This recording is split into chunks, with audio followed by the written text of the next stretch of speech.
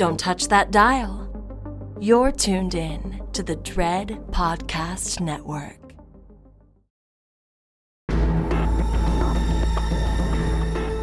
You are now listening to Postmortem with Mick Garris, where the most influential voices in horror cinema will spill their guts to the renowned horror director, writer, and producer.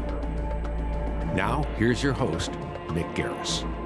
From Nice Guy Productions world headquarters overlooking the glorious San Fernando Valley, I'm Mick Garris, and this is Postmortem. Where do stories come from? Author Harlan Ellison used to joke that he bought his at a little story shop.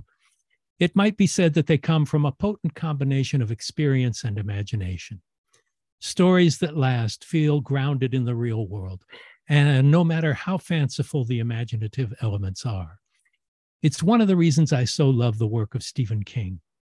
His tales are set in a world we all live in, recognize, experience. And then when a door opens into the supernatural, we accept his flights of imagination. His characters are us, and we personally experience the horrors he has wrought because we live in that world.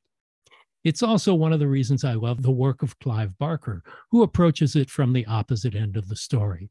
Clive creates surreal, deeply woven, imaginative tapestries that are otherworldly, survive in a dimension other than our own. But he makes the unreal world real and believable by populating it with human and inhuman characters who feel genuine, have deep and profound feelings and experience. We know what it would be like to be in their interdimensional places. Stories feed us, express our lives, our loves, our fears, our desires, and our failures. They prepare us for life and insulate us from it. And horror stories, as we've discussed in the past, help us face our fears from a safe distance. They feed our dreams and our nightmares. Our guest, Halina Reijn, has an incredibly diverse creative background in classical theater and film. She's an author, actress, screenwriter, and director, and her first American film as a director is the canny and wise thriller Bodies, Bodies, Bodies. We'll talk about her life in the arts after this. This episode is sponsored by Gravitas Ventures' new film, The Inhabitant.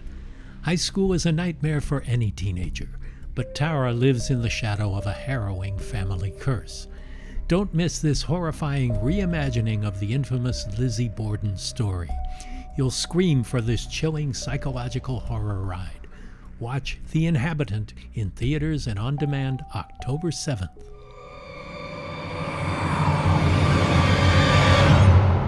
So, Halina, you were born in Amsterdam. Yes. Tell me, both of your parents were artists. Were you brought up in a small artist colony? What was life like?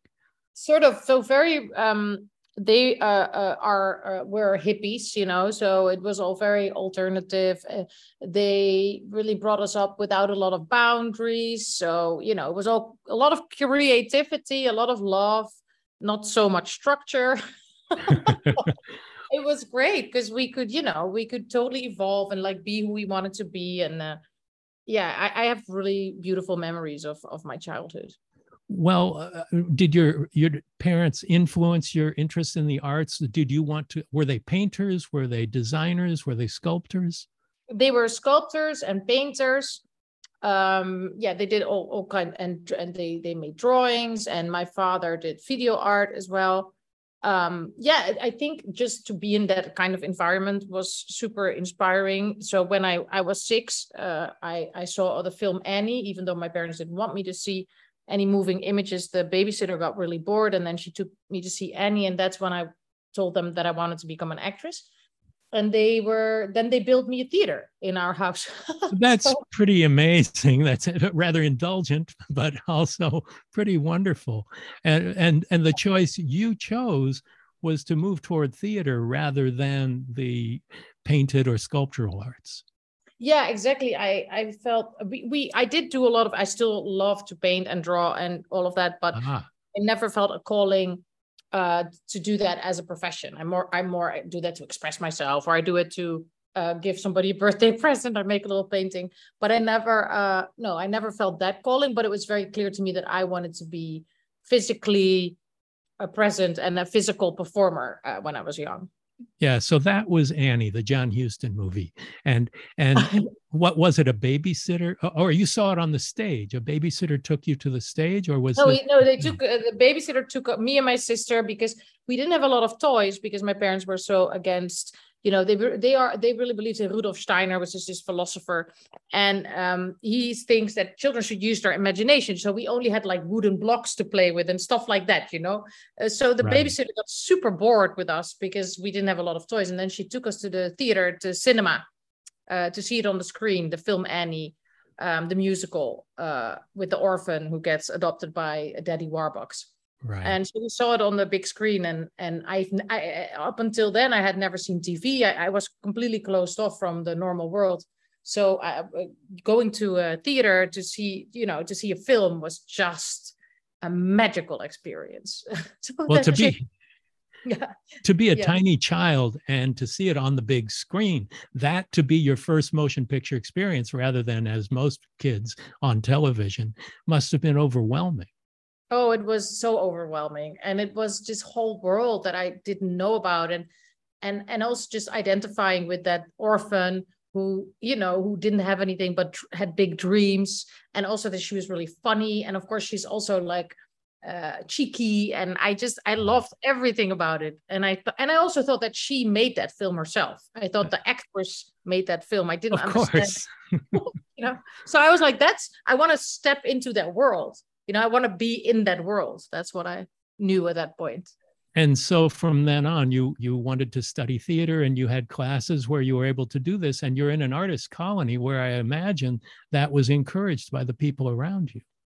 Oh, yes, for sure. And we had a huge, big house with a big garden, and, a lot of people always around us. Like you said, it was like an art community. And so my dad built me a theater, and I started to write plays and force everybody to watch my plays that were probably super boring for hours, but they were all, so open to it and loved it. But my father did say sometimes, like, I think he was a little bit afraid of how hard it would be. Like as a painter or sculptor or a writer, you can create your own art. But I really said to him, I want to be an actress. I said to him, I want to be famous, Oh. And he was like, oh, Lord. You know what I mean? he did say a little bit like, get it all out, go get it all out of you in the theater that I built for you.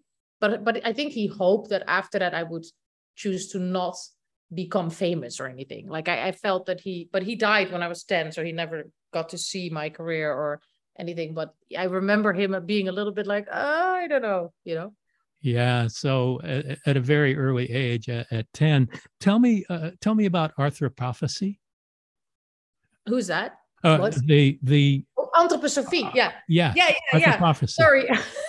That's the language. I didn't know if I said it right or not. But. I don't know how to say it in English, but yeah, it's a whole philosophy where they really think that a child, should be able to be a child. So you shouldn't pressure it too much. You shouldn't have it do all the tests and all the pressure that is often on children now in education, or, where they have to do all these tests all the time and are judged and get grades. So we went to a school that was also founded by people who believed in that philosophy. So you were basically teach a lot of creative things and not so many. That's why I still cannot spell, and my grammar is really bad. And yet you're an author as well. Yeah, exactly. So I love to write, but I need like help with the editing because I just literally did not learn that, because it's all based on stories and myths and fables and drawing and painting and all that kind of stuff. It's very special. So at a very early age, despite your parents' interests in the arts and in spiritual beliefs, you wanted to become a Catholic. I did. Tell me how that came about. That came about because I was so attracted by anything theatrical. And also, I think because we were raised also so free, there was no structure. The church, of course, had all these rules and rituals. And because in the beginning, we attended a Catholic school because the Steiner school that they wanted us to go to, which is based on the anthroposophy was too far. So in the beginning, we for a year or something, we went to Catholic school, and I was like, oh, because I loved all the things my parents hated, like the rules and I just loved it. Like I thought it was so intriguing. So it's so ironic, of course, when you want to give your children everything that you didn't have when you grew up, because they were raised both religious. So they didn't want that for us. And then I said, I want to be baptized, and they were like, what? And you were. And I was, because their whole idea of life was that you should listen to your children. And if they want to go a certain path, then you should just support them. That's basically, so they were there when I got baptized and everything. And I wore like a white dress, and I saw it as like a play, or I Grand theater. Yeah. Yeah, theater, and like marrying Jesus. Like it was a whole story to me. My parents were literally like, what is happening? I loved it. So the church was a big influence on you. Do you think you've retained elements of that upbringing in your artistry to the day? I think that my my upbringing made me very liberated in a lot of things. I think the main thing that I got from my parents was not to judge anyone, and to really see that there's no good people or bad people, but that we have light and darkness in all of us. And I feel for the theater, for my work with Ivo van Hoven, who's a big theater director, I think that is what connected me to him, where he would do big classical plays and deconstruct them, like Hedda Gabler or any Shakespeare play or whatever. And we would never judge a character, but we would always just show all the different sides. And so I think me on stage, I could be completely free and like they call me a stage animal, because I had no shame in that sense, because my parents raised me with so much love and so much confidence, which basically is that whole philosophy. The downside of it is that you're not really equipped to live life in the sense that you have to pay bills. Like in the beginning, I didn't understand any of that. Nothing. I thought that people would give them money when they went to the supermarket. I thought they got, like, they never talked about. They were against all of that. They were like, society is just a construct. Like they didn't like that at all. So. Right. Well, after your father passed away, you moved to a bigger town, which gave you access to a theater school, which I imagine helped you bloom tremendously at that time. Yeah, that was wonderful. I was 11 when I entered like a school for young people. They were very professional. You had to audition for it, and you went there after normal school. And that really changed me. Of course, then I really, started to actually learn the craft, like, and there were great teachers there. Yeah, that really, and then I felt so at home with all the other children. And that was really when I felt, oh my God, this is it. Now I found the right group, and now I can really develop my talent. Well, I'm curious about the life of structure that you found and how encouraging it was and focused it helped you become. Because as an actress, you've done such a broad variety of things and character roles. But it seems like that structure is what you needed to really kick it off. Oh, absolutely. You're so right by saying that. I think because that, of course, lacked in my upbringing, but this theater school for young people was very structured. There were a lot of rules. It was all based on the idea that if you go on stage at 8:00 and people pay the ticket, if you're not there or if you're 5 minutes late, it's not going to work. So they were teaching this to the very young children there, that, discipline, classical training. And then after, when I grew older and actually went into a theater school when I was 18 in Maastricht, that is also the most strict theater school in our country. I really chose that path. I still struggle, like right now I'm writing a new script, and then you have to make your own structure. And I find that really hard. Like either then I'm only working 24/7, you know what I mean? Or nothing happens. It's very, like, I love it when there's a clear schedule, I love that. I love when you need a lot of, is it the same word? Discipline and yes. And work ethic too. And that is what the theater gave me for such a long time too. And as a writer, you don't have anybody but yourself on your own back with the whips and chains. Yeah. Yeah. And I find that very, very hard. In the beginning, I'm like, oh my God, this is so great. I can do what I want. And then after 3 days, I'm like, oh my God, get me out of here. Where's the theater? Where's the stage? Where can I, I get really scared. And I started out as a writer, which led to me directing. And so there's such different disciplines, as you know. And for me, writing is a facility that comes easily to me. But so many other writers I know, it's something that they really have to struggle with. And perhaps part of it is that lack of structure. Yeah, absolutely. I mean, I think, yeah, it's a huge gift if that comes natural. I feel for me, it does not so easily, because I think because my parents never taught me, and there was no structure in our home. There literally was none. There were no rules. So it's hard for me to create rules, and also to give myself to say, okay, now you can, for a couple of hours, do something else. You know, I feel that when you're working on a project that you're only making yourself, then when do you stop? Like, who tells you? You know what I mean? Like I do. Yeah, that's hard. Like and it's also great because, of course, when you're in a flow, then you can just continue and continue. But a person also needs a little rest. Anyway, I mean, it's all luxury problems, of course, because we're so privileged that we can even make money doing creative things, I feel, so I'm very grateful. But yeah, structure is a big theme in my life. Yeah, so Groningen really helped you in that respect. Tell me about that first time that you performed on a stage and felt the feedback of an audience. Oh yeah, I mean, I was very young when I went to like an open evening. I was a child still in the theater in Groningen. I just felt the same magical feeling that I had when I watched Annie. I think I felt then. I really felt, oh, this is it never becomes so beautiful as the first time. I just felt completely at home on the stage. And that hasn't always stayed like that, unfortunately, because as you know, the more knowledge you get of something, the scarier it becomes. And Yes. But at that point, I was so naive and beautifully pure that I loved it. I absolutely loved it, because something went wrong. I was going to sing, or I don't know, but the music didn't come.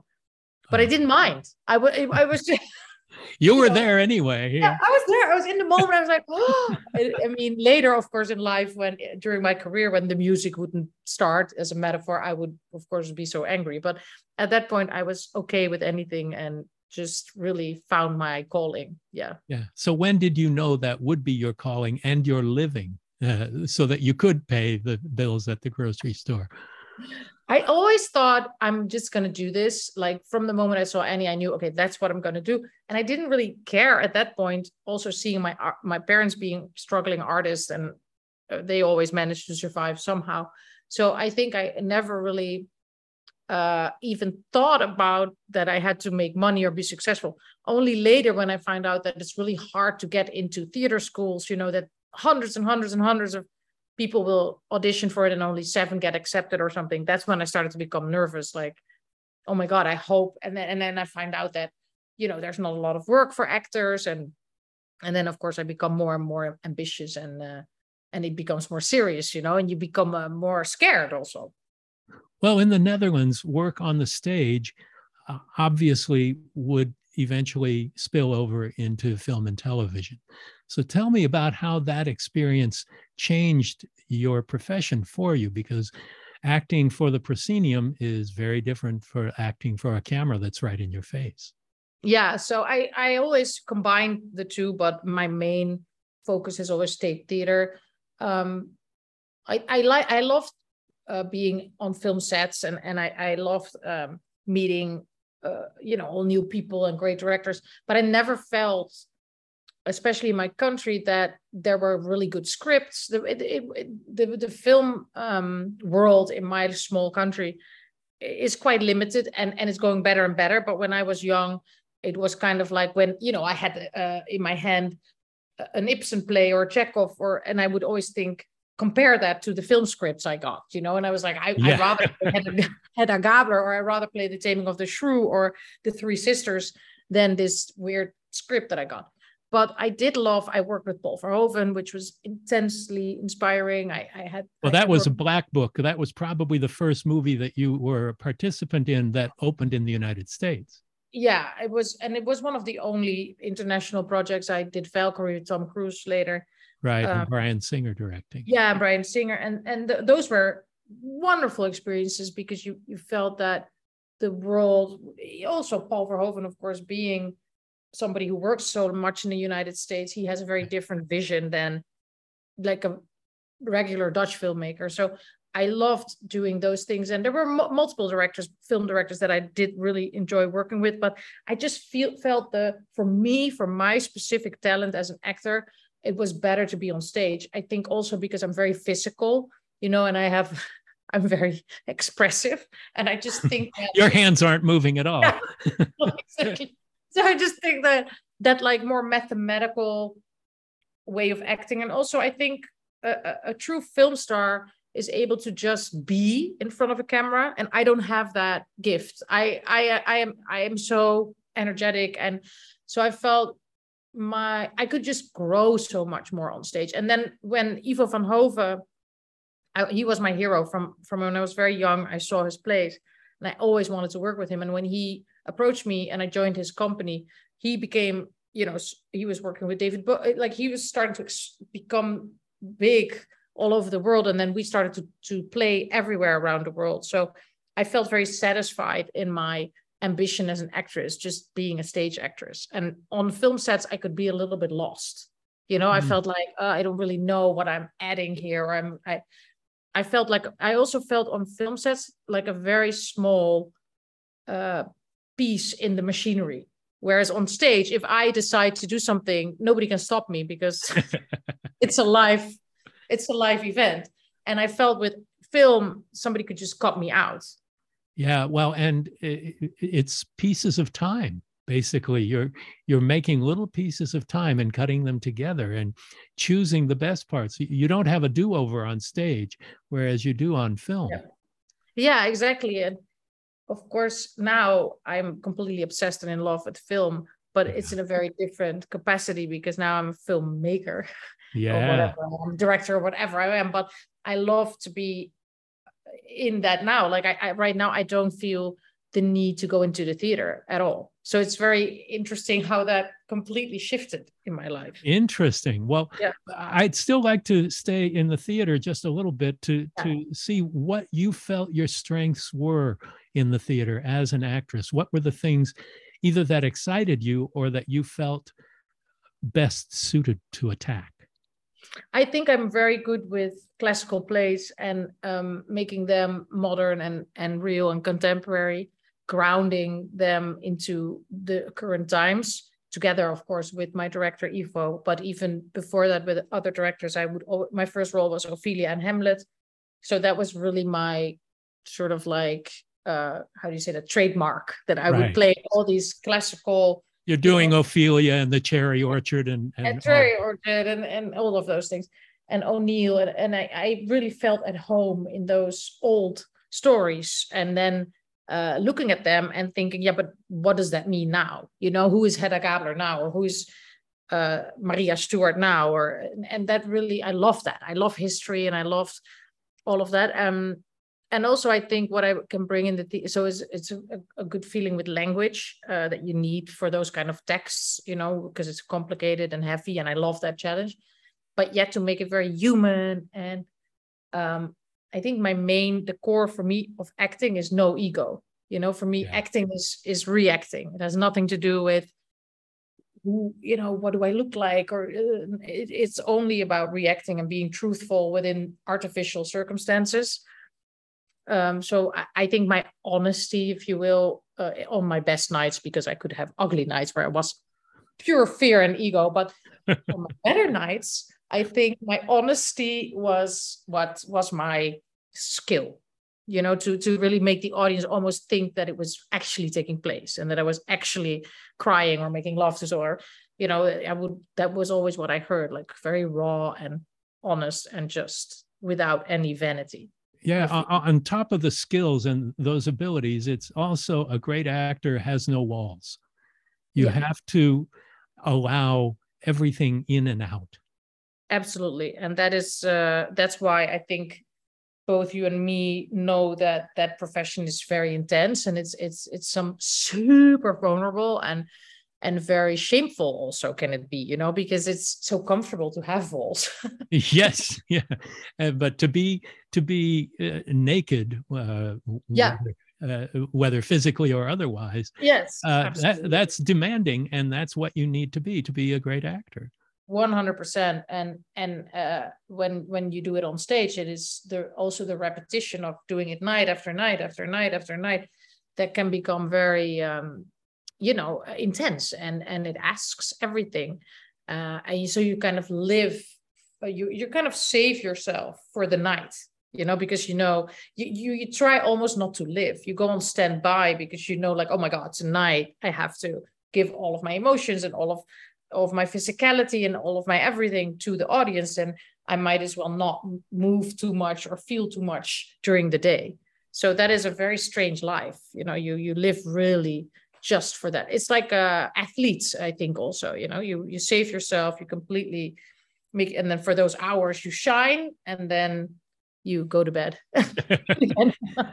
What was the most vulnerable you ever felt on stage?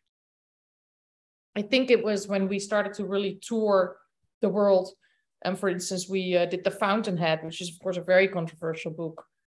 We did a theater version of that, and I played this woman that has a very complicated sexual relationship with the main character. It's very sadomasochistic, if you will. And of course, Ivo van Hove, which his style is very radical. It was all very extreme. And then there was one scene where I would undress completely for the main character. And in France, in Paris, people just all walked out. Oh my God. Yeah. And that was very, I remember that so well. It was, we also performed it here in New York in the BAM. And there was a lot of shouting from the audience as well, because The Fountainhead is also Trump's favorite book. It's like right. How you can read it in very different ways. But so here there was also very intense, but I never felt embarrassed here, because I could still feel that the audience really respected what we were doing, even though they had comments and they were like, ah. But right. In Paris, I remember I was like dying. I was like, oh you're literally and figuratively naked in a very controversial story. And then they were like, no. And yeah. So turning to film, who were the filmmakers and what were the movies that inspired you? I think a big inspiration for me is Cassavetes, if I pronounce it correctly. Yeah, that's right. Yeah. I love his films because they feel so real to me and alive and energetic, and also the work of Gina Rowlands within those films. That really speaks to my heart. A Woman Under the Influence. Yes, that's my favorite film. Like that, I called my company A Woman Under the Influence. I love that film. I think that is one of the, and I think a lot of actresses have that feeling. And then what is also has been a great influence on me is The Piano Teacher by Haneke. Yeah. That is Isabelle Huppert in general. Is just, an amazing actress, I feel. So that influenced me. But it can really be also Scarface, like it. Yeah. I have a very broad taste. I really like to see yesterday I was watching Night Porter, or oh yeah, wow, that's a controversial one. I know it's so, but I can also have a whole month where I only watch 90s films, or it really can be a lot, but you love cinema. Yes, I love it, and I love it, and I really enjoy going to the movies, especially here in New York, where I don't know anybody. I'm very anonymous. I can just sit there in the theater. I so love it. And sometimes even a film that is not, that I don't even find that good, I can still enjoy, right. Because I still see stuff that inspires me, or that creates a thought in my brain. Or so I think I love it. I really love it. Well, how does it feel to be in a city now in a different country from, you left the Netherlands where you are extremely well known, very well-known stage, film, television actress, to be in anonymity? It must be kind of a nice cloak. Yeah, I love it. I think it feels very safe, because you go back to who you are yourself, without all the weirdness of fame. You know, fame, of course, has its upsides, absolutely, but it also makes you paranoia, and it makes you very aware of your behavior, and especially in a very small country like the Netherlands, and Amsterdam is like such a small city. But there were also moments, because I want to be so honest about it, when I arrived here, that I missed it, you know, that I was literally so lonely, and that it was like, oh. And also I was confronted with how much I got used to it. I wasn't that aware of how much I had gone used to having that public persona. And when everybody looks at you and they know who you are, and know who you feel that recognition. Exactly. And you also feel some sort of weird, you know, that you can exist and that you are there. And here, you know, I'm just like, hi, and trying to make friends. And in the beginning, you feel like you're invisible. And that is, of course, starting over again. You just need to, but it is so good for your character, because, you know, you need to really meditate and go back to your own heart. And you can't just like, everything becomes, it's very humbling, and everything I took for granted, I now have to rediscover. And I feel that's very good for my development as a human. Yeah. Do you still act? Do you still feel the urge to go on stage or in front of a camera? I do feel the urge to sort of be physical or something, and then I go to yoga, but I don't feel the urge to act anymore at this point. I sometimes do when I'm trying to write a scene, and I can't, like I was just taking a shower actually, and I was like literally playing out a scene that I'm writing on, and I was like catching myself doing it. What am I doing? But I sometimes long for it when I have a little bit of a writer's block, or when something goes really wrong. I just long back to the times that, you know, I just go on stage at 8 o'clock and everything disappears, you know. Yeah. It's like all your worries, all your pain. And also if you're angry that day, or you went through something horrible, you can express all of that in those big classical plays, right? Because they're all about love and loss and death and sickness, and you can just put it all in there. Yeah, that's great. Now, what led you to want to start writing and then eventually directing? I think that life that I was just describing, where you start to more and more disappear so that you can be these people on stage. I felt I was just literally disappear. Like in myself, I just felt I was going to be exhausted, you know, because I think it also has to do with the type of actress that I am, in combination with the intense schedule that we had with that theater group. We would literally play 1 week in Korea and be that, and then the next week we would play in New York, and then we'll be in London, and all the different shows were like, and when you grow older in that, it just becomes too much, especially because the longer I did it, the more shows I had in my backpack, you know, and people becoming more and more famous, these started to sell, like, you know, everybody wanted those shows. And because I was in a lot of them the lead, it's just very intense. So I think that drove me to think, but what do I want? Or what is my dream? And who is Halina? Who am I? You've got all these characters packed into your brain. Yeah, exactly. No, exactly.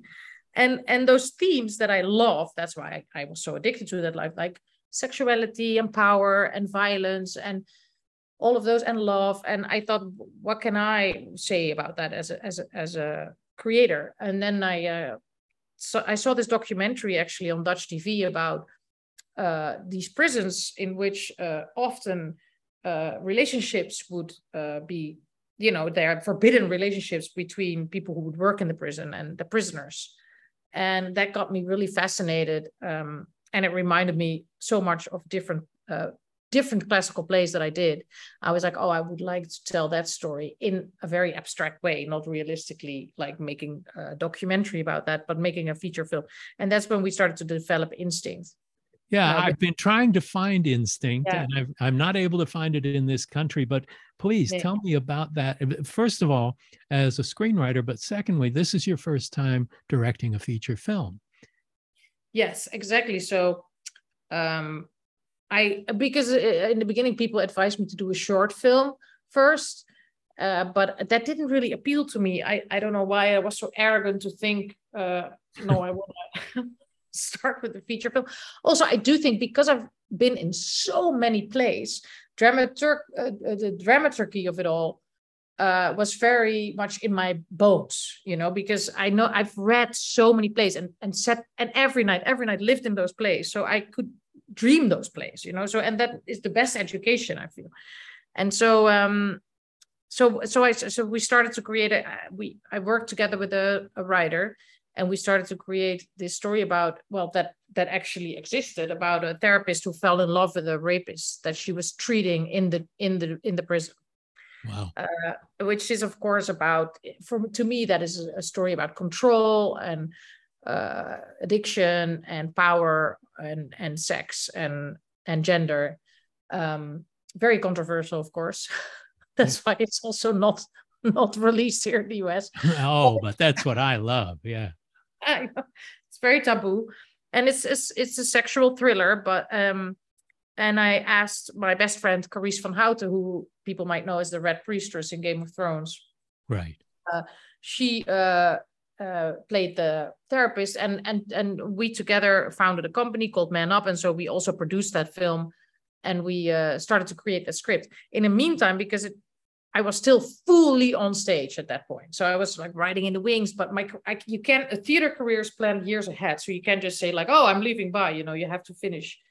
And so in the meantime, we also started to develop a TV show because I really loved writing. So we started to develop Red Light, which is a show about sex work. And in Amsterdam, of course, with the most famous red light district in the world. Exactly. And so those people, they were like, you can only do that if you star in it. So me and Carice both starred in it. I didn't want that. I already knew I want to stop acting. At that point I was done. I was done. And so we developed those two things. And then it took us a couple of years, of course, to get together the money and to get it financed. It's all government money in my country. So, but you still have to go through a process to get it. And then the first thing that was financed was Instinct. And we did it. And the rapist is played by Marwan Kenzari. He is a wonderful actor. He's in the new Black Adam film. He does a lot. He's in Aladdin. He plays Jafar. He not only works in America, but they are amazing duo in this film. And I loved it. The moment I was on set for the first time, I just thought, okay, this is my new calling. This I love. This is what I always want to do the rest of my life. I just loved it so much. Well, tell me about the pre-production process. Your first time out, you've not done a short film before. You've been on film sets plenty, but here you are in charge. So tell me about the process of bringing it to the screen for you. I think what was good was that the Dutch Film Fund, which is sort of the institution that determines who gets money and who doesn't, they were very hard on me and on Carice, which, that has two sides. But I think it was good for us because it really made me fight, and I had to, they were like, why do you want to do this? Why don't you just, that's very Dutch to say, why don't you just stay in your lane? You're an yeah. Don't change profession, and you're, act normal. Don't think you're all that. And so they really, made us work for it. And I think that was good because we came so prepared. Like years and years of preparation. I was so ready at that point. And so I loved being in charge, but I feel that my whole history coming from hippies and communes and all of that, I felt I'm more a collaborator than anything else. So what I also really enjoyed is creating a dynamic in which everybody would feel seen and taken seriously, and to give the actors what I had missed on all those film sets where I felt such a little part of a machinery, to really give them the idea, even though that I have a vision and this is how I think it should go, but that they were taken seriously by me and could have ideas and make them feel safe mentally. And all of that I just absolutely loved. And I also really felt that I had a story to tell. I really felt, especially in the time of feminism and especially after Me Too, I feel for me, it is incredibly important that we finally have that space now, but also that I want to talk about the gray. I want to talk about everything in between. I don't want to talk about puritanical, this is good, this is bad. I want to talk about what is actually, what I'm embarrassed about, what I'm afraid of, what is in me that I don't even dare to look at. That's what I want to put on screen. And because I feel that will connect all of us, because we all walk around with this like black box of fears and shameful things. And so I feel that a big mission, but with humor and not to make it too heavy, but I do feel a lot of motivation to do that. Well, the transition from Hedda Gabler to Instinct to a youth-oriented American thriller, Bodies, Bodies, Bodies, which is so much better than that description would belie. It's a curious route to take. And I'm curious as to how you ended up doing this movie. You're collaborating with several people, collaborated on the script, and it came together. But it's so clever. And you mentioned Cassavetes as an influence, and all of the fluid handheld stuff. Technically, the way the film is made, you see that throughout. Yeah. But how did this come to be, from this highfalutin actress director to doing something that some consider a gutter genre, but obviously we do not? It went like, so Instinct had this very beautiful path to all these big film festivals, and London was one of them. And then I got signed by an American agency, and they asked me, who do you want to meet? And my first studio that every filmmaker, of course, says is A24, Right. That never really happened. And I was like, whatever. But then they saw the film and they were super intrigued. So we started to have a dialogue. And then they suddenly sent me the script. And at that point, it was written by Kristen Rupinian. And it was a very traditional slasher, and it had a killer. And it was, she's a very talented writer. So there was something in there, but it wasn't anything that I would want to do. Right. But I did love what she did with The Game. I like, because that game, we call it Mafia or Murderer or Werewolf or whatever. We used to play that a lot with my friends. So, and the psychological warfare aspect of that I loved. And also the idea of a film taking place, because my first film basically takes place in a prison, right? So it's also very much limited locations. And this is, of course, only one location. And that reminded me a lot of the theater. So all these elements, so A24 kept talking to me. And then at a certain point, I was like, well, if I were you, I would make it more into Lord of the Flies meets Mean Girls. And I would make it more about the current times. And then they introduced me to Sarah DeLapp, which is an amazing playwright, very young. And I read one of her plays. I was like, oh my God. And then we just hit it off and we started to recreate the script. And I have to say, I think after all these, intense roles that I had played on stage, I think I was also longing, and Instinct, which is also very heavy, and Red Light, which is a great, I'm super proud of Red Light, but I just finished that right before I came to America. It's also a heavy topic, it's about human trafficking, and you know what I mean? So I was sort of ready to do something light and to do something a little more playful. And what you said, like, it's also a construct. It's a ritual slasher. Everybody knows what's going to happen. And somehow I also felt at home in that, since a Shakespeare play is also a construct. You know what's going to happen, but we're going to do it in our way. Yeah. So I kind of was intrigued by that. And then I could take my own DP from Holland, which is my creative partner. And so that's how it came about. Well, I'm so glad it did, because you do bring a personality to it that is often devoid in this kind of film. And I'm curious as to how you found the house, because it's a bottle movie. It's a very difficult thing to do, to be able to keep a movie alive when you're in one location. You knew you were going to be there for, 30 days or whatever it was. How did you decide on the house, and where was it? Yeah, so the house was in Chappaqua, which is close to Tarrytown, which is, let's say, an hour from New York. It's more like in a rural area. Yeah, it's the Clintons' town. Yeah, it's the Clintons' town. I didn't know that. I only found out later, but I had no idea. But I was very worried, to be honest with you, and nervous, because we had a very limited budget. We only had 24 shooting days, so I was completely nervous about finding that house because Sarah and I, we could type everything up, but are you actually going to find a house that is that big and that has all those different rooms that we wanted and needed?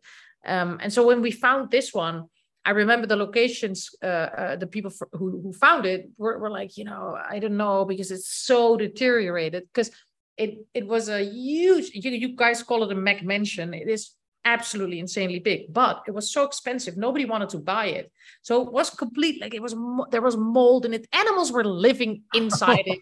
There were like mice floating in the pool. It was so crazy, but I didn't care because I was like, we have every single room that we need and more, because what I love is the same, like in the theater, we have like the costume department and the technicians have their thing, and everybody has space to, to really be there and work together. So on top of all the rooms that we needed for the film, we also had rooms for the actors, and so that nobody had to leave that set. And that is what I love, to keep everybody close. And that is the way I like to work. So when we found that house, I was so happy. And then when we got it, because you know how it goes, you also have to negotiate it and convince the people that we're not going to totally mess it up. So we just used it as a stage, it was incredible. And so you didn't find that you needed to make alterations to the script because of the house, the location itself? Not much. And it was so huge that we could even build little sets within the house, so sometimes we changed the hallway, or we put a little fake wall, or we did stuff like that, because it was just the biggest thing. I would actually get lost. And you saw the film, I mean, we 70% of the film is shot in the dark because the power goes out. And so we would have, and us coming from Europe being so dogmatic, we of course love to really make it dark. And so it was often so dark. I got really scared in that house. Well, we even call it dogma, right?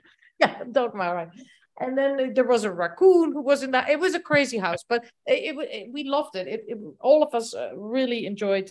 And also it was very appropriate for the time of COVID, of course, because you have to stay in a bubble. And, so it was a great way of shooting. And the main challenge is then, how do you keep it entertaining for an audience, even though you don't have, multiple locations and going to the beach or the forest And I think that was also, we had fun thinking like that and really thinking, how can I make it dynamic, even though we are in the same house all the time? And it truly is. Were there movies that you watched for inspiration before you started? Heathers was a big inspiration for me, which is an old horror with Winona Ryder, and has a similar tone where, there's violence, there's blood, but there's also humor. And for me, the humor was the biggest key into this, the dark humor. Also a movie I love, and it's kind of like hard to see here is Don's Plum with Leonardo DiCaprio and Tobey Maguire. It's basically a group of young people sitting in a cafe talking, and it's absolutely beautiful. It flows. I love it when friend groups, because that's very hard to pull off, a believable friend group, and I love that when in Kids or Don's Plum, they really pull that off. And that was very important to me, to watch a lot of, or Robert Altman is also so good at like making groups. They're like, and everybody talks over each other. And I love that. I love that kind of dynamic. Yeah. Talk me through the casting process, because it's a great group of young people. I mean, the only one I was familiar with before, of course, is Pete Davidson. And I think everybody loves to see something horrible happen to Pete Davidson. Oh, Pete. Yeah, no, we really wanted a group that was very different, like people from all kinds of different corners of the creative world, because to me it was important that, we had people who were theatrically trained, but also people who had a lot of humor, because that is, it's very hard if you want to create a film full of tension, that every joke, of course, takes the tension away, because then you're sort of relieved and you're like, oh, okay, well, whatever, And so then you have to build it again. So I was very aware of that. And of course, the whole Cassavetes obsession that I have and my own acting history, it was very important to me that, the acting would be wonderful and that everybody would be believable and it would be organic. And so some of the actors we asked, like Amanda Stenberg, who is this amazing actor that has been acting since she was a very small baby child. She was in the Hunger Games even as a kid, and so she's so experienced. And then you have Rachel Sennett, who's a pretty new, she did a great film called Shiva Baby, but she's not that experienced, and she is amazing in the film. And then we have Maria Bakalova, who's classically trained in Bulgari, who has an Oscar nomination for Borat. It was such a wonderful, eclectic. Oh, right. Yeah, she's not very recognizable in my film, but no, I didn't realize that was her. That's a revelation. Yeah. And then Maya Halla Herald, she's one of the leads in an HBO show called Industry, and she's very classically trained. And then you have Pete, who of course comes from stand-up comedy basically in SNL. So I loved working with a group like that, and I think because the film also really tries to say something about our current times and social media and our lack of really being intimate with each other, but being overwhelmed by technology. I just felt it was really important that I found young people that also knew that kind of world, and that could advise me also, because I'm 46, what do I know? So I would constantly ask them, like, is this funny to you? What kind of music do you listen to? Is this how you speak? Do you want to change anything? Do you have any ideas? Would you wear this? Would you, is this makeup? Does that feel right? So I really felt it was a complete collaboration between me and them. Were you able to have the ability to do rehearsals beforehand where you were able to play things out, or would you rather play them? Steven Spielberg never rehearses his cast. He just take one is take one. How did you handle working with this young cast? No, I was intimidated by the group scenes, knowing that these actors were all pretty new to me. And my first film I did with my best friends, so it's a big difference. So what I did was I immediately, when I said yes and we were making my deal, I was so awake to say to them, I want to rehearse at the location for 2 weeks with stand-ins, because I knew I was never going to get the actors. Right. Never, ever, because that's just not how it works. So me and Jasper, the DP, we did that. So with a group of people, it was absolutely wonderful. And why I do that is not because with that information, I'm not going to be a dictator and say to my actors, well, this is what I found out. No, it's just that to have a starting plan. So, and for me to feel everything, to choreograph everything, to bump into all the things that were impossible or that we had to change or whatever. And so then when the cast was there, we also had a couple of days of rehearsing on the location, which was amazing. I would rehearse with them dry, as I call it. So just saying the lines, no emotions at all, because like Spielberg. You don't want to use it up. No, I don't. And I don't like that as when that's asked of me. I can only give if I'm an actor, I can only give fully if I have to, but not if it's like.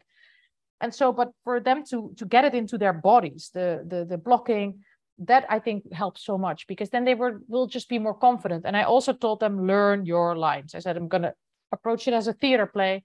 You have to be able to do the whole film without stopping, and they were so hungry and they were so into that, and that really helped them, so that when we were doing those group scenes, because if 6 people are talking, it's really hard to know when your cue is, but they could dream those scenes. And then if you have so much knowledge and if you're prepared like that, then you can actually tell them to let go and improvise and make them feel that they're loose and that anything can happen in the moment.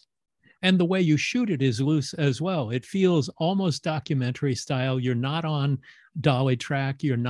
It's not a formal feeling, and it feels fresh and like it's happening for real right in front of you. Were your camera operators able to just catch things? How rehearsed was the camera work? So my DP operated himself, which is so important to us. Sometimes we have multiple cameras, but in the end, mostly we chose for the handheld and him operating. But also that the rehearsing before the actors came in is also for both of us. It's for us also to find out, like, what is the flow? Because if you want to work that loose handheld, you really need to know what you're doing, because otherwise it just becomes chaotic. In order to create chaos, you need to create order. So that's what we did ahead of time. And then he is such a unique talent. If people want to get to know his work more, you should watch the film Monos. It's a South American film, incredible film. His camera work there is insane because it's all in the jungle and it's crazy. Wow. But he's almost like an actor. So he really feels, if something really interesting is happening behind him, then he will just pan towards that. So sometimes there were, of course, scenes where we were doing coverage and where we had certain close-ups because I wanted to be able to cut in a way where I could really be in charge of timing since it's comedy. But we also had scenes where we were much looser. And I think for the actors, that is wonderful because they never really know when the camera's going to be pointed on them. So they will be full in it all at all times. And we would do very long takes. So it would never feel too technical for them. It would always really feel as if you're on stage where you get the reward of really going through something, every night. And with acting in film, I always felt it was so technical that I could really not use my talent. And so I wanted to create a playground for them in which they could actually, they know it's not a documentary, but it became very real, Right. And thank goodness for the advent of digital cinema, because you would never have been able to shoot 70% of your movie with iPhones. No, that's crazy. That is, of course, the new time. And yeah, and that also, I mean, what was nice, even though, of course, it gave us a huge headache, me and my DP beforehand, because you're so scared that it's not going to work. People are not going to want to see a film in the dark, blah, blah. But in the end, any limitation, as you know, will give you such a explosion of creativity. You just have to sit with it and figure it out. And you become, I mean, it's such a cliche to say, but it's just how it works. And so I felt in the end that was wonderful. And that limitation forced us to be creative with lighting and also with acting and be economical about it. And create a lot of energy so that it would stay interesting for the people. Yeah, I mean, this film has one of the most satisfying endings of anything out there right now. It's really, truly wonderful. But I would love to hear what it was like for you to sit in the audience for the first time with an audience seeing this film. It was incredible. It was one of the most, I don't know, life-changing moments or something, because it was so scary to me, way more than with Instinct, because with Instinct it was, of course, my own idea, my own script. I worked on it for 6,000 years. It felt it felt like a much slower cooking, going into. And then Instinct is also a film where you don't know what people think. People are not going to laugh because it's not funny. Right. It's very, you're like, okay, well, I guess they saw it. And you leave the room. But with this, of course, when you're making this, you know that you want people to react, because it's a full-blown, ridiculous comedy. So the absurdity of it all, you need that to sort of provoke a reaction. So the first, of course, the showing was on South by Southwest, which is a big festival, and they showed it in a huge cinema. And I just died. I never had so many panic attacks. Not even when I went on stage. Never. I was like. And so when it started, from the start, it was explosive, the reactions. And that's what I love about American audiences too, because in Europe, they're much more reserved and very, they can be a little judgmental. And here I feel, especially at that festival, they're so open and warm. Yeah. It's like the best way for me to be like giving birth to this child. Okay, I guess it's not, so it was just the little moment where you can only be happy and relieved that, at least some people seem to enjoy it. Well, we've talked a lot about the comedy, but we should let the audience that's listening know that it takes its thrills and suspense and horror seriously. Oh, yeah. I think in a way, of course, there's blood and there's some gore and there's violence. There's a lot of death. But I approached it at a certain point more like a murder mystery in a weird way than anything else. And it's an Agatha Christie for millennials. Yeah, exactly. And once I had that, when we were still working on the script, that really liberated me, because then I was like, okay. And so I thought the sort of marriage between the very sensual, organic, animalistic acting style, inspired by Cassavetes that I was going for. But then on the other hand, the very mathematical, sort of almost banal puzzle of the whodunit. I love that marriage. And of course, for people who haven't seen it, I will talk a little bit abstract, but of course the ending plays a huge part in that, because the ending sort of makes it about human behavior and human nature, which is of course where I come from. All my stuff is about that, and not so much about, an evil spirit or a villain or something. Yeah, it's very grounded in a very real world. And I so appreciate you coming on to talk about the movie. I love the film. I've seen it twice. And I hope that the audience just expands, and I can't wait to see what you do next. Well, this was the most beautiful interview. I really have to tell you, you did so much research. Thank you for spending so much time and making it so beautiful. I really, really enjoyed it. I really enjoyed it. Thank you. Me too. Thank you, Halina. And thank you for the great work and just for being so terrific. Thank you so much. And well, I hope that we cross paths again. Thanks a lot. Thank you. Bye-bye. Thank you for listening to Postmortem with Mick Garris. Download new episodes every Wednesday and subscribe on Apple Podcasts, Spotify, or your favorite podcast app.